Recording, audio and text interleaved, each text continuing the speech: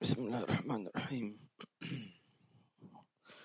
الحمد لله رب العالمين، وأشهد أن لا إله إلا الله وحده لا شريك له، وأشهد أن سيدنا ونبينا محمدا عبده ورسوله الصادق الوعد الأمين، صلى الله عليه وعلى آله وصحبه وسلم تسليما كثيرا. ثم ما بعد، السلام عليكم ورحمة الله وبركاته. الحمد لله على مجالس العلم ومجالس الذكر التي فيها يتزكى أو تتزكى النفس وتتطيب وتتطهر حتى تكون مؤهلة للقاء الله عز وجل، اللقاء الذي يحبه، اللقاء الذي يكون فيه شوق بين العبد وربه. فاللهم أهلنا لذلك مع بركة وعمر طويل في خير وعافية يا رب العالمين. ولا نزال في كتاب الحديقة الأنيقة، وانتهينا في الدرس الماضي فيما يتعلق بالسبعة الذين يظلهم الله في ظل عرشه، كان السادس منهم مخفي الصدقة، وتحدثنا عن الصدقة وأنواعها وكيف يكون إخفاؤها، فاللهم اجعلنا من أولياء آمين. إن شاء الله نكمل بقية السبعة الذين يظلهم الله في ظل عرشه، الله يجعلنا وإياكم الخواصين في عافية آمين. تفضل.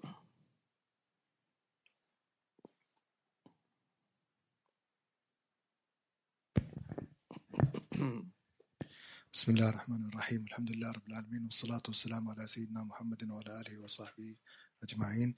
آمين. نقرأ في كتاب الحديقة الأنيقة في شرح العروة الوثيقة في علم الشريعة والطريقة والحقيقة، تأليف العالم العلامة محمد بن عمر بن مبارك الحضرمي الشافعي رحمه الله تعالى، نفعنا بعلومه وعلومكم وعلوم سائر الصالحين ورضي الله عنكم. إلى أن قال: وأما الباكي من خوف الله فقال الله تعالى: إنما المؤمنون الذين إذا ذكر الله وجلت قلوبهم وإذا تليت عليهم آياته زادتهم إيمانا وعلى ربهم يتوكلون. وعن أبي هريرة رضي الله عنه قال: قال رسول الله صلى الله عليه وسلم: لا يلج النار رجل بكى من خشية الله حتى يعود اللبن في الضرع. رواه الترمذي وقال: حديث حسن صحيح. اللهم اجعلنا منهم. هذا السابع من السبعة أو سابع سبعة من الذين يظلهم الله في ظل عرشه في هذا الحديث.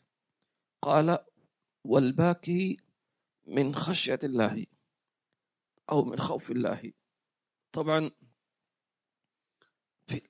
استدل بقول النبي صلى الله عليه وسلم: ورجل ذكر الله خاويا أو خاليا ففاضت عيناه. قالوا: ذكر الله في خلوة، تمام، أي لا يراه الناس، أو ذكر الله في قلبه بحيث لا يشعر به الناس، فبكى من ذلك الذكر. قال: فمنهم من يبكي من خوف الله عز وجل، يخاف، ومنهم من يبكي شوقا إلى الله عز وجل، ومنهم من يبكي حبا، ومنهم من يبكي وجدا، تمام. كلها هذه بكيات وخشية. ذكر الله خاليا، خلى نفسه قلبه عما سوى الله عز وجل. في الحقيقة أن هذا الذكر الخالي يحتاج إلى تفريغ القلب، تمام، في تفريغ القلب عن قدرات الدنيا حتى يكون الذكر خاويا خاليا وصافيا من هذه القدرات. الله يجعلنا وإياكم منهم. نعم. أيضا حينما يذكر الإنسان أو العبد ربه عز وجل فلا بد أن يكون ذلك الذكر في حالة فيها من السكون، يعني الذي يساعد على ذلك وجود خلوة في سكون الليل، الناس نائمون، تمام. فهذه الأشياء تعينك على حضور القلب في ذكر الله تبارك وتعالى. والمقصود أيضا أي ذكر لصفة من صفات الله، تمام. مثلا قلت يا لطيف يا لطيف يا لطيف، ثم تأثرت بمدى لطف الله، سبحان الله ما ألطفك يا ربي، ما ألطفك يا ربي، ما ألطفك يا ربي. شعرت أن الله لطف بك أو حتى لطف بغيرك. شفت إنسان قدامك ينجو من الموت أمام عينيك، فقلت يا لطيف ما شاء الله، ما ألطف الله، ما ألطف الله يا لطيف، الحمد لله، ففاضت عيناه. هذا أيضا يمكن أن يدخل في ذلك إذا كان أيضا في خلوة بينه وبين الله عز وجل. فكذلك لو ذكرت الله عز وجل منحك مثلا رزقا من حيث لا تحتسب، الحمد لله، كريم يا كريم يا كريم، أكرمتني وأنا لا أستحق، أكرمتني غاية الكرم، أعطيتني وأنا لا أستحق وأنا عصيتك، يا معطي يا كريم يا معطي يا كريم، ثم أيضا فأعطيناه. وهكذا كل اسم من أسماء الله عز وجل يعني له مدده عند الله سبحانه وتعالى. والبكاء من خشية الله هذا مقام كبير، لأن الله مدح به العلماء، إنما يخشى الله من عباده العلماء. وقال عن الملائكة الذين يخشون ربهم، إن الذين هم من خشية ربهم مشفقون، الملائكة، تمام. فهذه صفة عظيمة، البكاء من الهيبة، البكاء من الخشية. وأعظم منها كذلك البكاء أو الدمع من الشوق، مثل إنسان ولله المثل الأعلى ابتعد عن وطنه، تمام، وفارق وطنه وبدون رغبة منه، يعني كما يقال مكره أخاك لا بطل. ثم شاف مثلا شيء، يعني مقطع فيديو عن وطنه وعن أحبابه فبكى. فلذلك قالوا أيضا حينما ينبغي أن إذا ذكر عندك الله وإذا ذكر عندك النبي صلى الله عليه وسلم أن يحرك فيك هذا المعنى، لأنه إذا تحرك هذا المعنى في باطنك فإن الروح تشتاق، تمام. فالمقصود من البكاء حقيقة هو شوق الروح. شوق الروح هذا الذي عن طريقه تدمع العين، وعن طريقه يكون هناك يعني تأثر باطني مع هذا الأمر الذي ذكر عند هذا العبد من ذكر الله عز وجل. نعم، كلنا نريد أن نكون من أهل الخشية، لكن البكاء من خشية الله هذا مقام كبير. لكن هناك عوامل تعين العبد على أن يصل إلى أنه إذا ذكر عنده الله وجل قلبه، كما مدح الله عز وجل النجاشي ومن كان معه ممن آمن. قال سبحانه وتعالى وإذا سمعوا ما أنزل إلى الرسول أي من القرآن ترى أعينهم تفيض من الدمع مما عرفوا من الحق يقولون ربنا آمنا فاكتبنا مع الشاهدين. شوف كيف الوصف. الله عز وجل يخاطب النبي صلى الله عليه وسلم أن النبي لم يرى النجاشي. النجاشي كان في بلاد الحبشة، وإنما أرسل إليهم النبي صلى الله عليه وسلم سيدنا جعفر بن أبي طالب ومن كان معه من الصحابة في الهجرة الأولى. ثم النجاشي طلب من سيدنا جعفر أن يسمعه شيئا من القرآن، فتلا عليه أول سورة مريم عليه السلام فتأثر، وتأثروا وبكوا بكاء يعني كثير. فالله عز وجل يلاطف النبي صلى الله عليه وسلم يقول: وإذا سمعوا ما أنزل إلى الرسول إليك يا محمد ترى أعينهم تفيض من الدمع مما عرفوا من الحق يقولون ربنا آمنا فاكتبنا مع الشاهدين وما لنا لا نؤمن بالله وما جاءنا من الحق ونطمع أن يدخل ربنا مع القوم الصالحين فأثابهم الله بما قالوا. مجرد أنهم قالوا هذا كلام فلذلك فالذي يعين على هذا أول شيء غض البصر عن حرام. فمن أطلق عينيه في الحرام والعياذ بالله عز وجل أو في زهرة الحياة الدنيا فكيف يبكي؟ هذا البكاء يحتاج إلى قلب حي مش ميت بسهامه السهام المسمومة والعياذ بالله عز وجل. وهنا زي ما نقول محك الفرس، يعني هنا الميدان في المجاهدة في غض البصر. الشيء الثاني أن يكون الإنسان في خلوة قدر المستطاع. والشيء الثالث أن يكون بالليل في جوف الليل أو في أي ساعة من الليل، ليس شرط، أهم شيء يكون في سكون الليل. ثالثا أو رابعا، ثالثا ولا رابعا؟ رابعا أن يكون طبعا مستقبل القبلة على وضوء. طبعا هذه ما نقول إنها لازم، ولكن نقول مما يعينها عشان على ذلك، يعني أن يكون مستقبل القبلة وعلى وضوء. خامسا أن يتذكر أفعاله وكيف عامله الله عز وجل، يعني يذكر فضل الله عليه.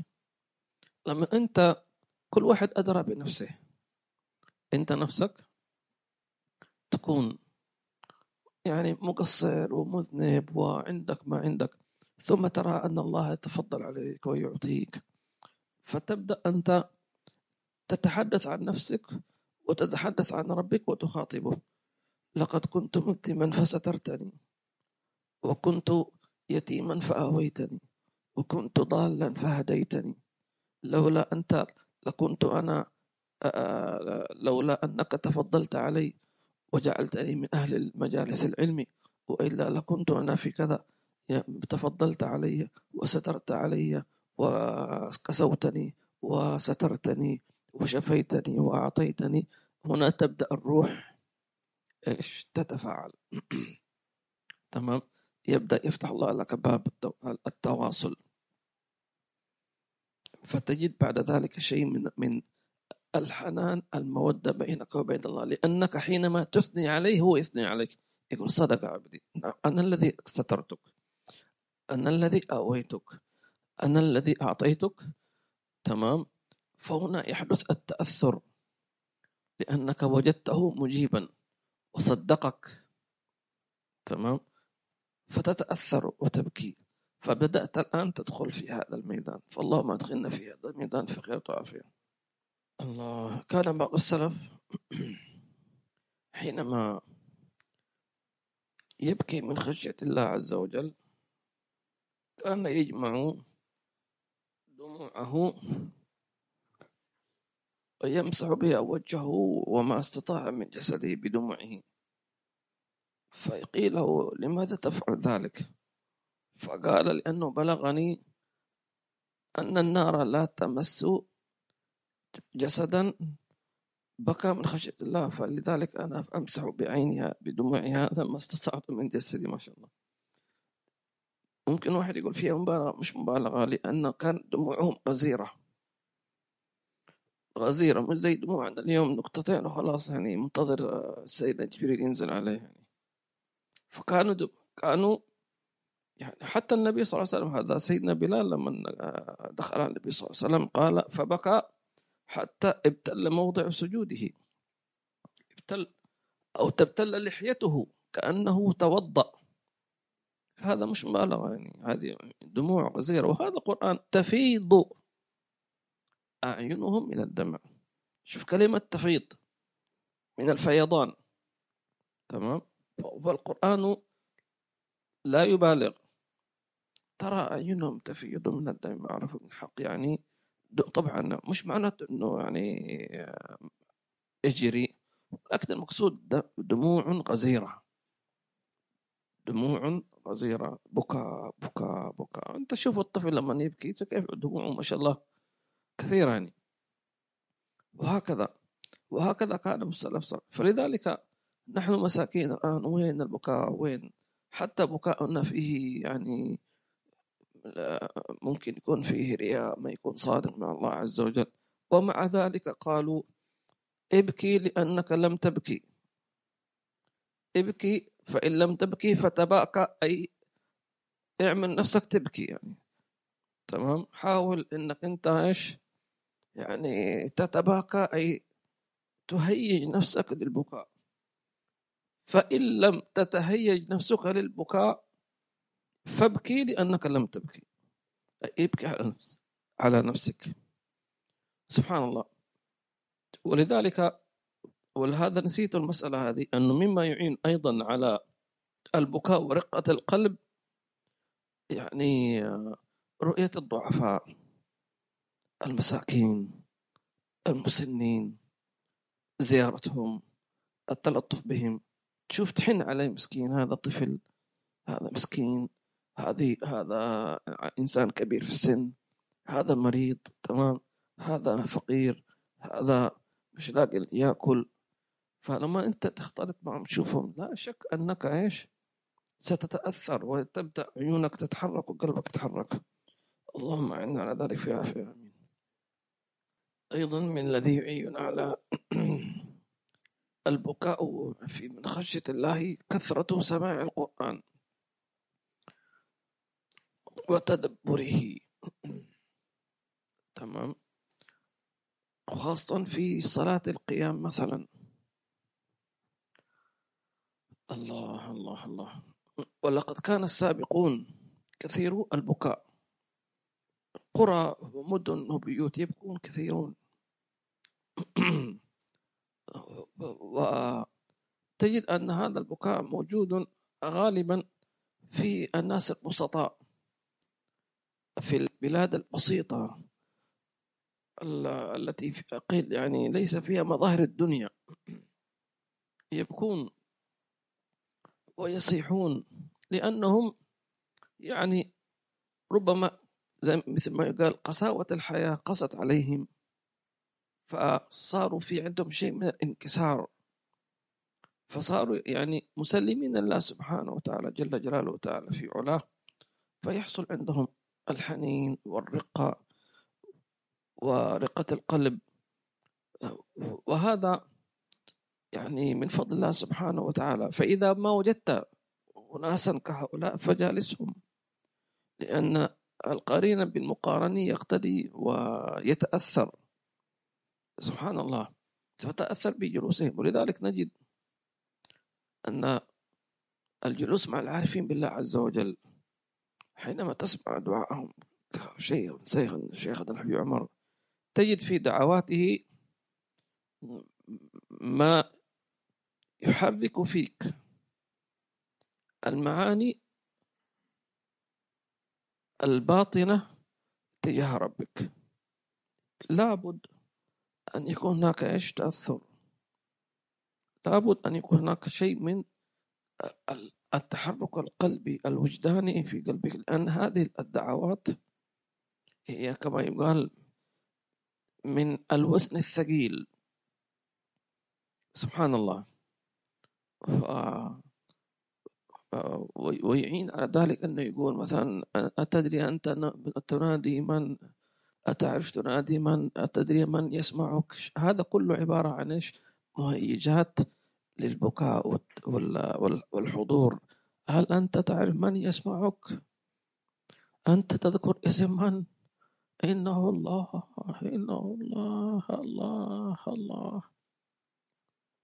فهو يريد أن يربطك بالحبل، تمام، خلاص يوصلك إلى الحبل. ولقد كان في السابقين هكذا، كان واحد منهم يسمونه ذو النون المصري، اسمه ذو النون المصري من بلاد النوبة في مصر.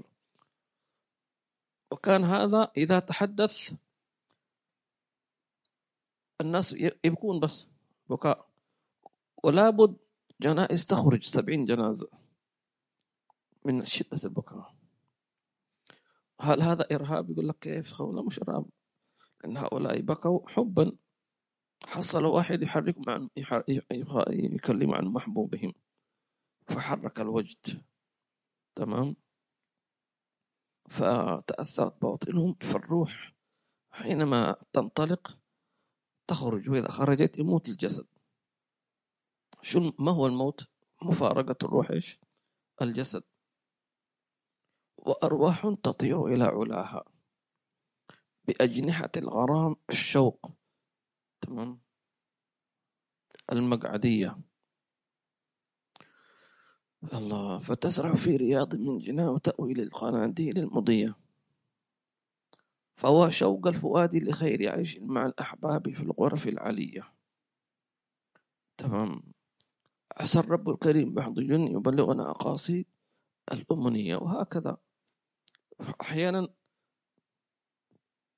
الحضور معهم يختصر لك الطريق، لا تحتاج إلى خلوة ولا تحتاج إلى كذا وكذا، بس احضر واستمتع. لا، لأن المجلس الذكر أو العلم حينما يكون في عارف بالله فيه ملائكة تحضر، ملائكة كثيرين، من ملك من السماء السابعة، وملك من السماء السادسة، وملك من ملائكة، وملك من حمل من سدرة المنتهى، ملائكة تحضر. فيحدث لأن الملائكة تتأثر، فيحصل تأثر بعالم الروح، بعالم الغيب. تمام، أحيانا يكون إنسان مثلا فجأة يقول أنا أشعر بالبكاء، مش بكاء خوف أو كذا فزع، لا، بكاء كذا عندي حنين لشيء مش عارف إيش هو، يحدث للإنسان. يعني يقول أنا أحتاج إلى أن أبكي، أشعر في الشوق، بس هو مش عارف يترجم إيش هذا. ما معنى أن هناك أرواح وملائكة حضرت عندك ذات شوق كبير. تمام، وحركت روحك، هذا يجدون مثل واحد صاحب يقول لك تعال تعال تعال تعال تعال تعال تعال, تعال. يحصل تأثر هكذا القوي، فجأة بعدين ينطلق يبكي فجأة هكذا، سبحان الله. لكن هؤلاء موجودين في مجالس الذكر، مجالس العارفين بالله. فالله لا يحرم المجالس، لا من مجالس مشايخنا ولا من ذات نبي الله هود ولا من غيره. آمين آمين اللهم آمين. لماذا حينما يقف أحدنا أمام النبي صلى الله عليه وسلم في طريقه يجد نفسه أنه يتأثر ويبكي؟ إذا زار البقيع، إذا شاف الكعبة، إذا قبل الحجر الأسود، إذا وقف بعرفة. لأن حينما تبكي إلى تلك الأماكن وجدت روحك بدأت تتأثر، معنا أنها عرفت الموطن، الوطن. تسمعون عن الحنين للوطن، ووطن روحك هو النبي محمد صلى الله عليه وسلم، هو وطنك. لذلك قالوا لا يزال المؤمن في غربة حتى يجتمع برسول الله صلى الله عليه وسلم. لا يزال المؤمن في غربة، سواء كنت في وطنك، في بلدك، كنت مع أهلك، أولادك، كنت مع مليون حبابك، ما في رسول الله أنت غريب. يبحث عن رسول الله صلى الله عليه وسلم. لذلك من أسرار ذهابك إلى الحرمين الشريفين أن تجد روحك هناك، وأن تستودعها هناك. تخلي روحك ما تشيلها معك. قل يا النبي يا سيدي يا رسول الله هذه روحي عندك، أنا أروح إلى الدنيا بجسدي، لكن قلبي وروحي وسمعي وبصري وعقلي وقلبي وروحي كلها عندك. أنا أصلا عايش لك. تمام. ما الذي يعجب في الدنيا أصلا؟ في شيء يعجب في الدنيا؟ كلها مشاكل، كلها يعني حسد وكبر وحقد وسوء ظن وقتل وأذى وتكبر. فين؟ أنا أستغرب أنت اللي يحب الدنيا إيش فيها الدنيا؟ ما هو الجميل فيها؟ صح، احنا ما نتكلم أنه الدنيا كلها، لا، أنا أتكلم أنه إذا أردنا أن نقارن بين النبي محمد صلى الله عليه وسلم وبين غيره، ما في مجال أصلا، ما في مقارنة. تقارن مع غير النبي ممكن، أما إذا النبي في كفة خلاص ما في غيره. الله ورسوله صلى الله عليه وسلم، فلأجلهما تعيش ومن أجلهما تموت، وعلى محبتكم أموت وأبعث. تمام. فالله يرزقنا إياكم تلك المحبة. لذلك حينما تذهب إلى وتسلم على النبي صلى الله عليه وسلم تجد أن روحك في هيجان باطني وفي بكاء وفي توجه وفي تلقي وهكذا. أو حينما تلتقي مع أحد العارفين بالله، في بعض يقول لك أنا أول ما شفت هذا الشيخ أو كذا وحسيت نفسي أبكي. تمام. لأنه في اتصال روحي، فبكاؤك هذا لله عز وجل، شوق إلى الله سبحانه وتعالى، لأن هذا الولي الله معه، فهو يتحدث عن الله عز وجل، فوجدت مبتغاك، فاللهم أكرمنا بذلك في عافية. أمين.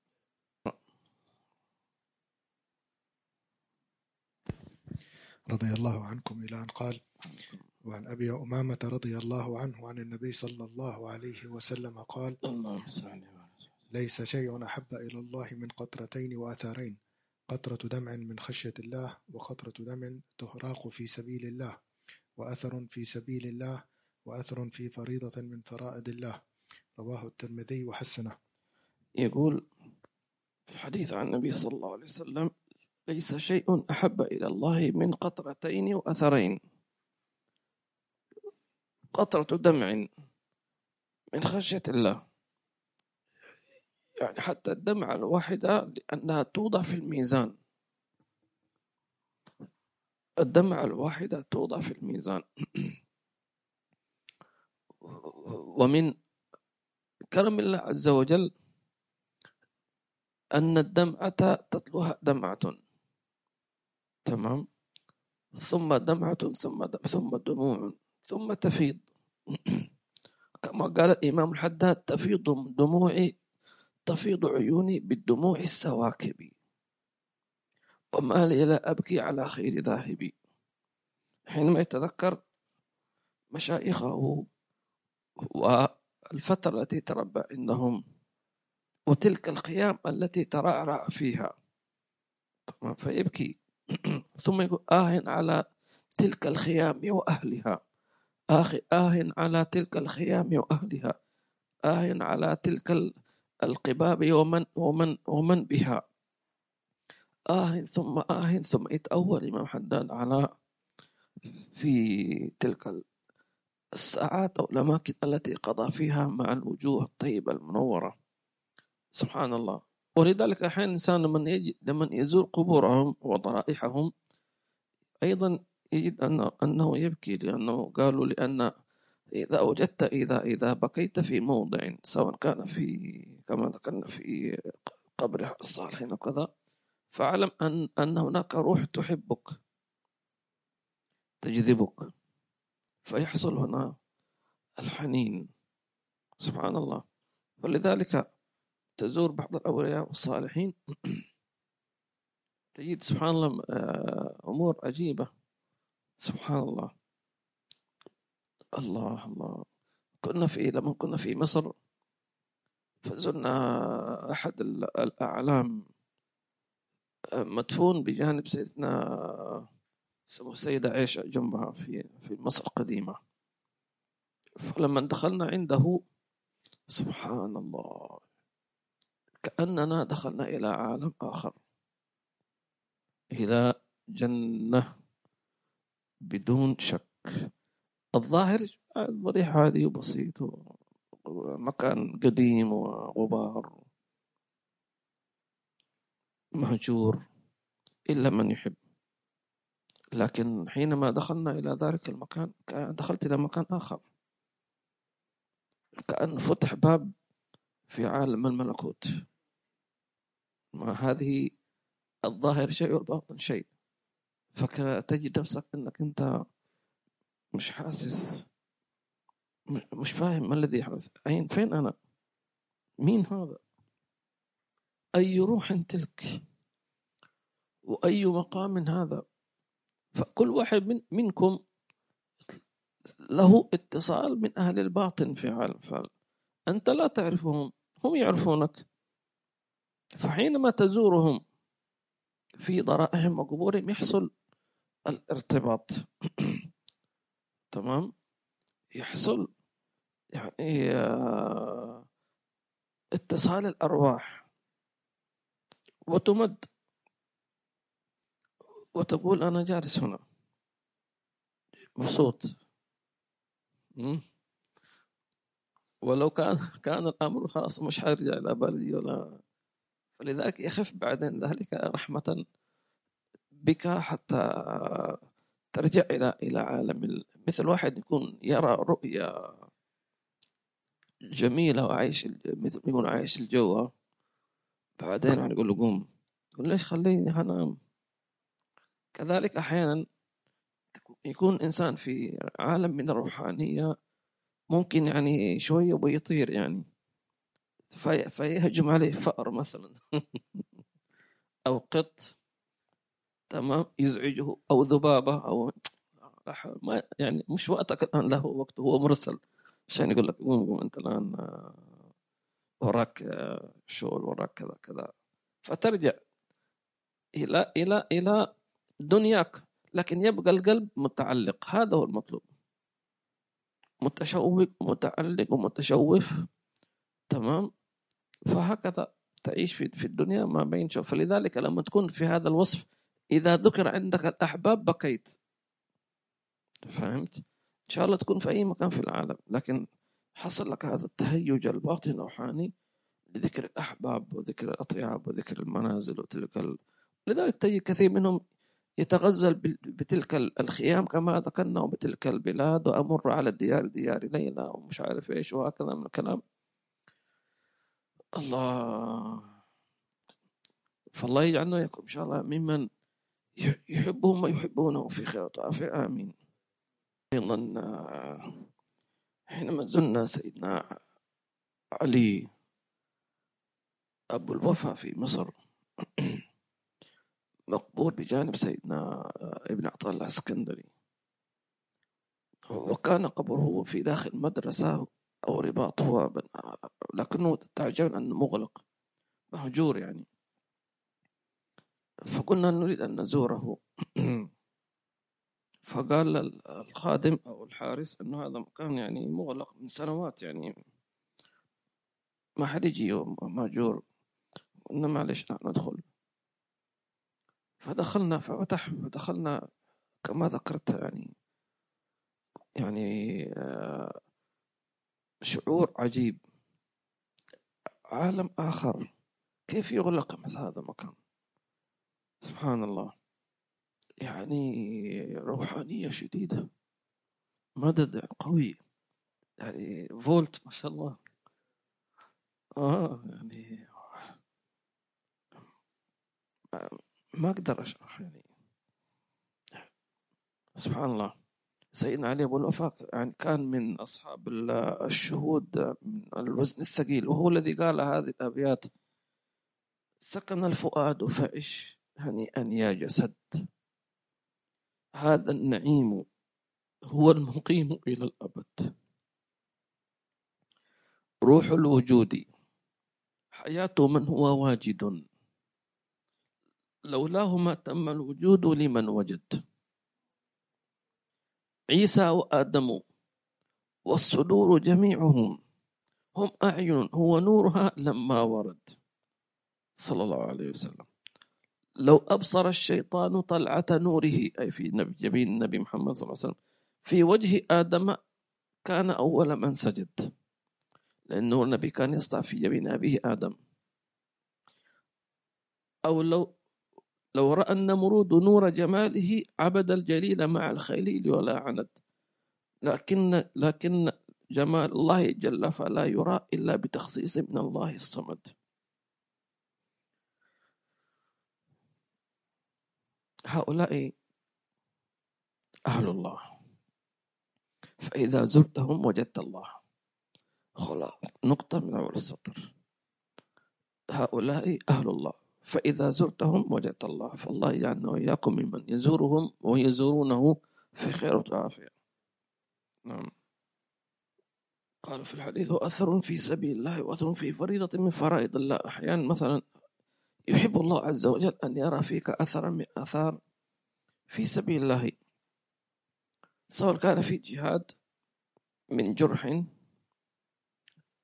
أو ضربة سيف، هذا في الجهاد في سبيل الله، أو من أي عمل واجب عليك كخدمة والدين مثلا. أردت أن تخدم مثلا تخدم أمك فانجرحت يدك، أردت أن تحملها، أردت أن تنقذها، أردت فانقطعت يدك، هذا أثر يحبه الله عز وجل في سبيل الله عز وجل. أو أردت أن تنقذ إنسان من مثلا مكان حريق والعياذ بالله، فتأثرت واحترق شيئا من جسدك، هذا في سبيل الله عز وجل. أو كنت في مثلا في صلاة أو في حج، وحصل لك أنك مثلا تعثرت قدمك فسقطت، هذا في سبيل الله عز وجل. ولذلك النبي صلى الله عليه وسلم كان يظهر على قدمه أثر التورم من طول القيام، هذا أثر في فريضة من فرائض الله عز وجل. فلذلك أي أثر من العبادات، انظر إلى نفسك، أي العبادات تركت فيك أثرا، أي العبادات تركت فيك أثرا، يكون هذا أثر العبادة بصدق، فهذا الأثر الذي فيك يحبه الله عز وجل سبحانه وتعالى جل جلاله وتعالى في علاه. والإنسان طبعا يسأل الله اللطف والعافية في ذلك، ولكن سبحان الله يعني أي ما يحصل، لأن أي شخص يشوفك يقول إيش فيك، إيش حصل لك، يسأل. لكن الأثر في سبيل الله عز وجل سبحانه وتعالى يتكلم هذا كذا بسبب كذا. ومن جملة الآثار التي يحبها الله ورسوله فيك، قال: سيماهم في وجوههم من إيش؟ من أثر السجود. وأثر السجود هو النور الذي يكون في جباههم وفي ناصيتهم على الأرجح من ذلك. وكان سيدنا علي زين العابدين خط له خطان أسودان من الدموع، هذا أثر فأثر. شوف كيف يعني نحن لو بقينا إلى يوم القيامة ما في، جيب كريمات خلي يقول لك ما إيش كريم للتبيض، يعني بشرة ناصعة، طيب وبعدين. فهذا سيدنا علي زين العابدين خط له خطان أسودان من كثرة الدموع، سيدنا الشيخ أبو بكر بن سالم صاحب عينات كان أثر على ظهره أثر الحمل الذي كان يحمله من الماء لكي يحب بها اللي هي مساقي المساجد في الليل، فأثر على ظهره أو على كتفه. فشوف ما هي آثارك أنت الآن. أبناء الأجيال هذه صارت عيونهم ضعيفة بأثر اللابتوب وأثر ليش الآيباد والجيم والسوني، صح ولا لا؟ هذه آثار التكنولوجيا. الله المستعان. الله يجعل فينا آثار المحبين الصادقين في خير ولطف وعافية، وآثار محبة النبي صلى الله عليه وآله وصحبه وسلم. آمين اللهم آمين. والحمد لله رب العالمين. ما شاء الله.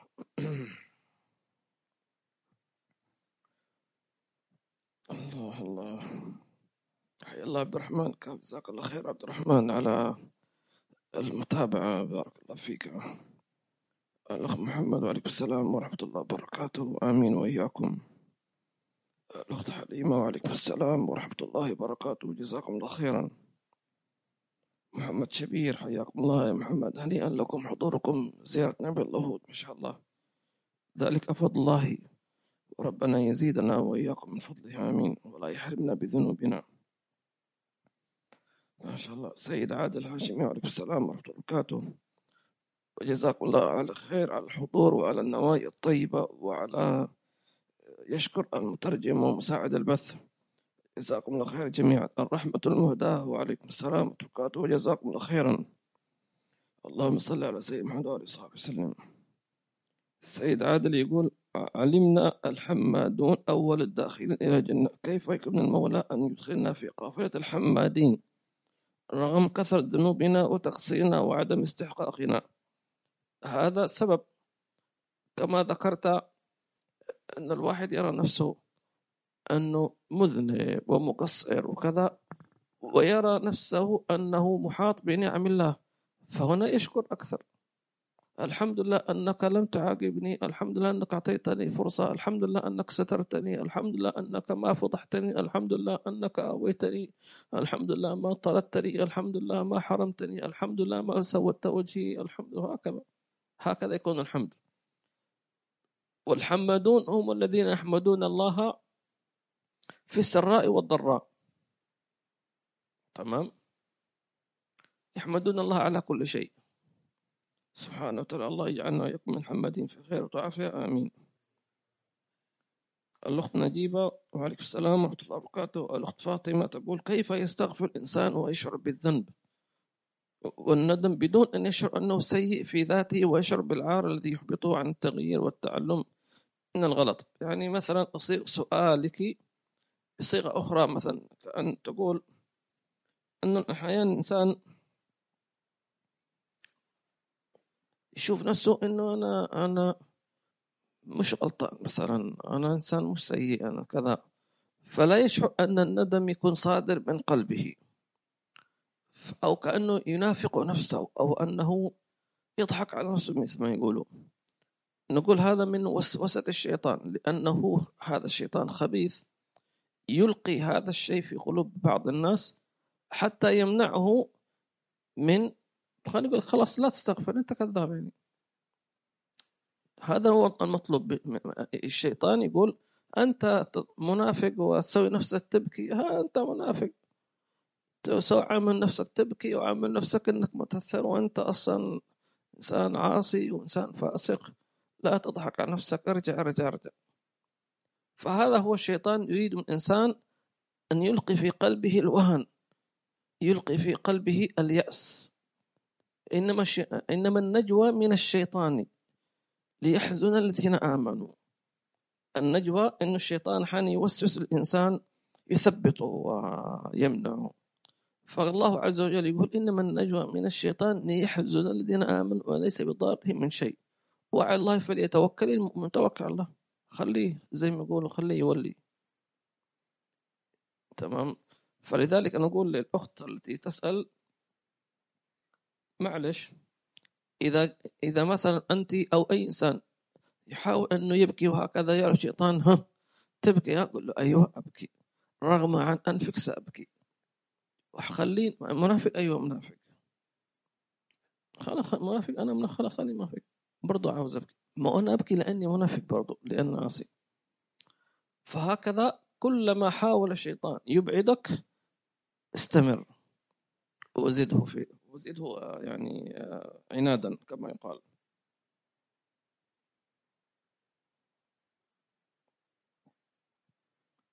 المهم أن الإنسان لا يترك الاستغفار بأي عذر،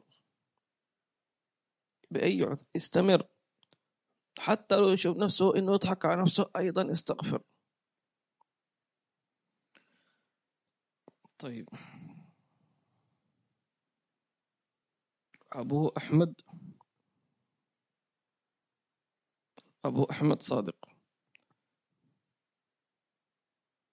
وعليكم السلام ورحمة الله وبركاته، يقول الله يحفظكم جميعا وإياكم إن شاء الله تعالى، جزاك الخير، إن شاء الله ربنا يجعلنا إن شاء الله وإياكم الاستفادة، آمين. الأخت سميرة، وعليكم السلام ورحمة الله وبركاته، وجزاكم الخير على المتابعة، إن شاء الله ربنا يعيننا وإياكم على محبته ورضاه. الفاتن الله سبحانه وتعالى يبارك في بقية شعبان، وهي لنا ليلة نصف من شعبان، والله يجعلنا إن شاء الله من المغفورين والمنظورين المعتوقين المرحومين. اللهم ارزقنا، اللهم إنا نعوذ بك من عين لا تدمع، ومن قلب لا يخشع، ومن نفس لا تشبع، ومن دعاء لا يسمع، ومن علم لا ينفع. اللهم زدنا ولا تنقصنا، واعطنا ولا تحرمنا. اللهم ارزقنا خشية ودموع من خشيتك يا رب العالمين.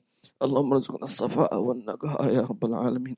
اللهم وإذا اطلعت على عبادك ليلة النصف من شعبان فاجعلنا من أحبابك الذين إذا اطلعت عليهم وجدت في قلوبهم ما تحب وترضى، فاجعلنا ممن قلت عنهم فعل ما في قلوبهم فانزل السكينة عليهم وأثابهم فتحا قريبا. اللهم كما علمت في قلوب الصحابة في يوم بيعة الرضوان، واطلعت على قلوبهم وقلت عنهم لقد رضي الله عن المؤمنين إذ يبايعونك تحت الشجرة فعلم ما في قلوبهم. فاللهم ما كان في قلوبهم فاجعل في قلوبنا من تلك القلوب في خير وعافية يا رب العالمين. اللهم اجعل قلوبنا طاهرة، اجعل قلوبنا زاكية، اجعل قلوبنا منورة، اجعل قلوبنا صافية نقية طاهرة يا رب العالمين. أخرج من قلوبنا كل قدر الدنيا وكل محل الخلق يمين بنا إلى معصيتك أو إشار عطاجك أو يحول بيننا وبالتحقق معك الخاصة ومحبتك الخالصة يا رب العالمين. أخرج من قلوبنا كل حسد وحقد وكبر وغش وسوء ظن يا رب العالمين. نستغفرك ونتوب إليك. اللهم لا تحرمنا من مجالس العلم ولا مجالس الذكر ولا من زيارة العلماء والصالحين والأولياء في ضرائحهم وفي قبورهم يا رب العالمين. يا حنان يا منان يا قديم الإحسان. اللهم ربنا آتنا في الدنيا حسنة وفي الآخرة حسنة وقنا عذاب النار. اشف مرضانا، عاف مبتلانا، وارحم موتانا يا رب العالمين، مع عمر طويل جميل بسر أساء الفاتحة إلى حضرة النبي.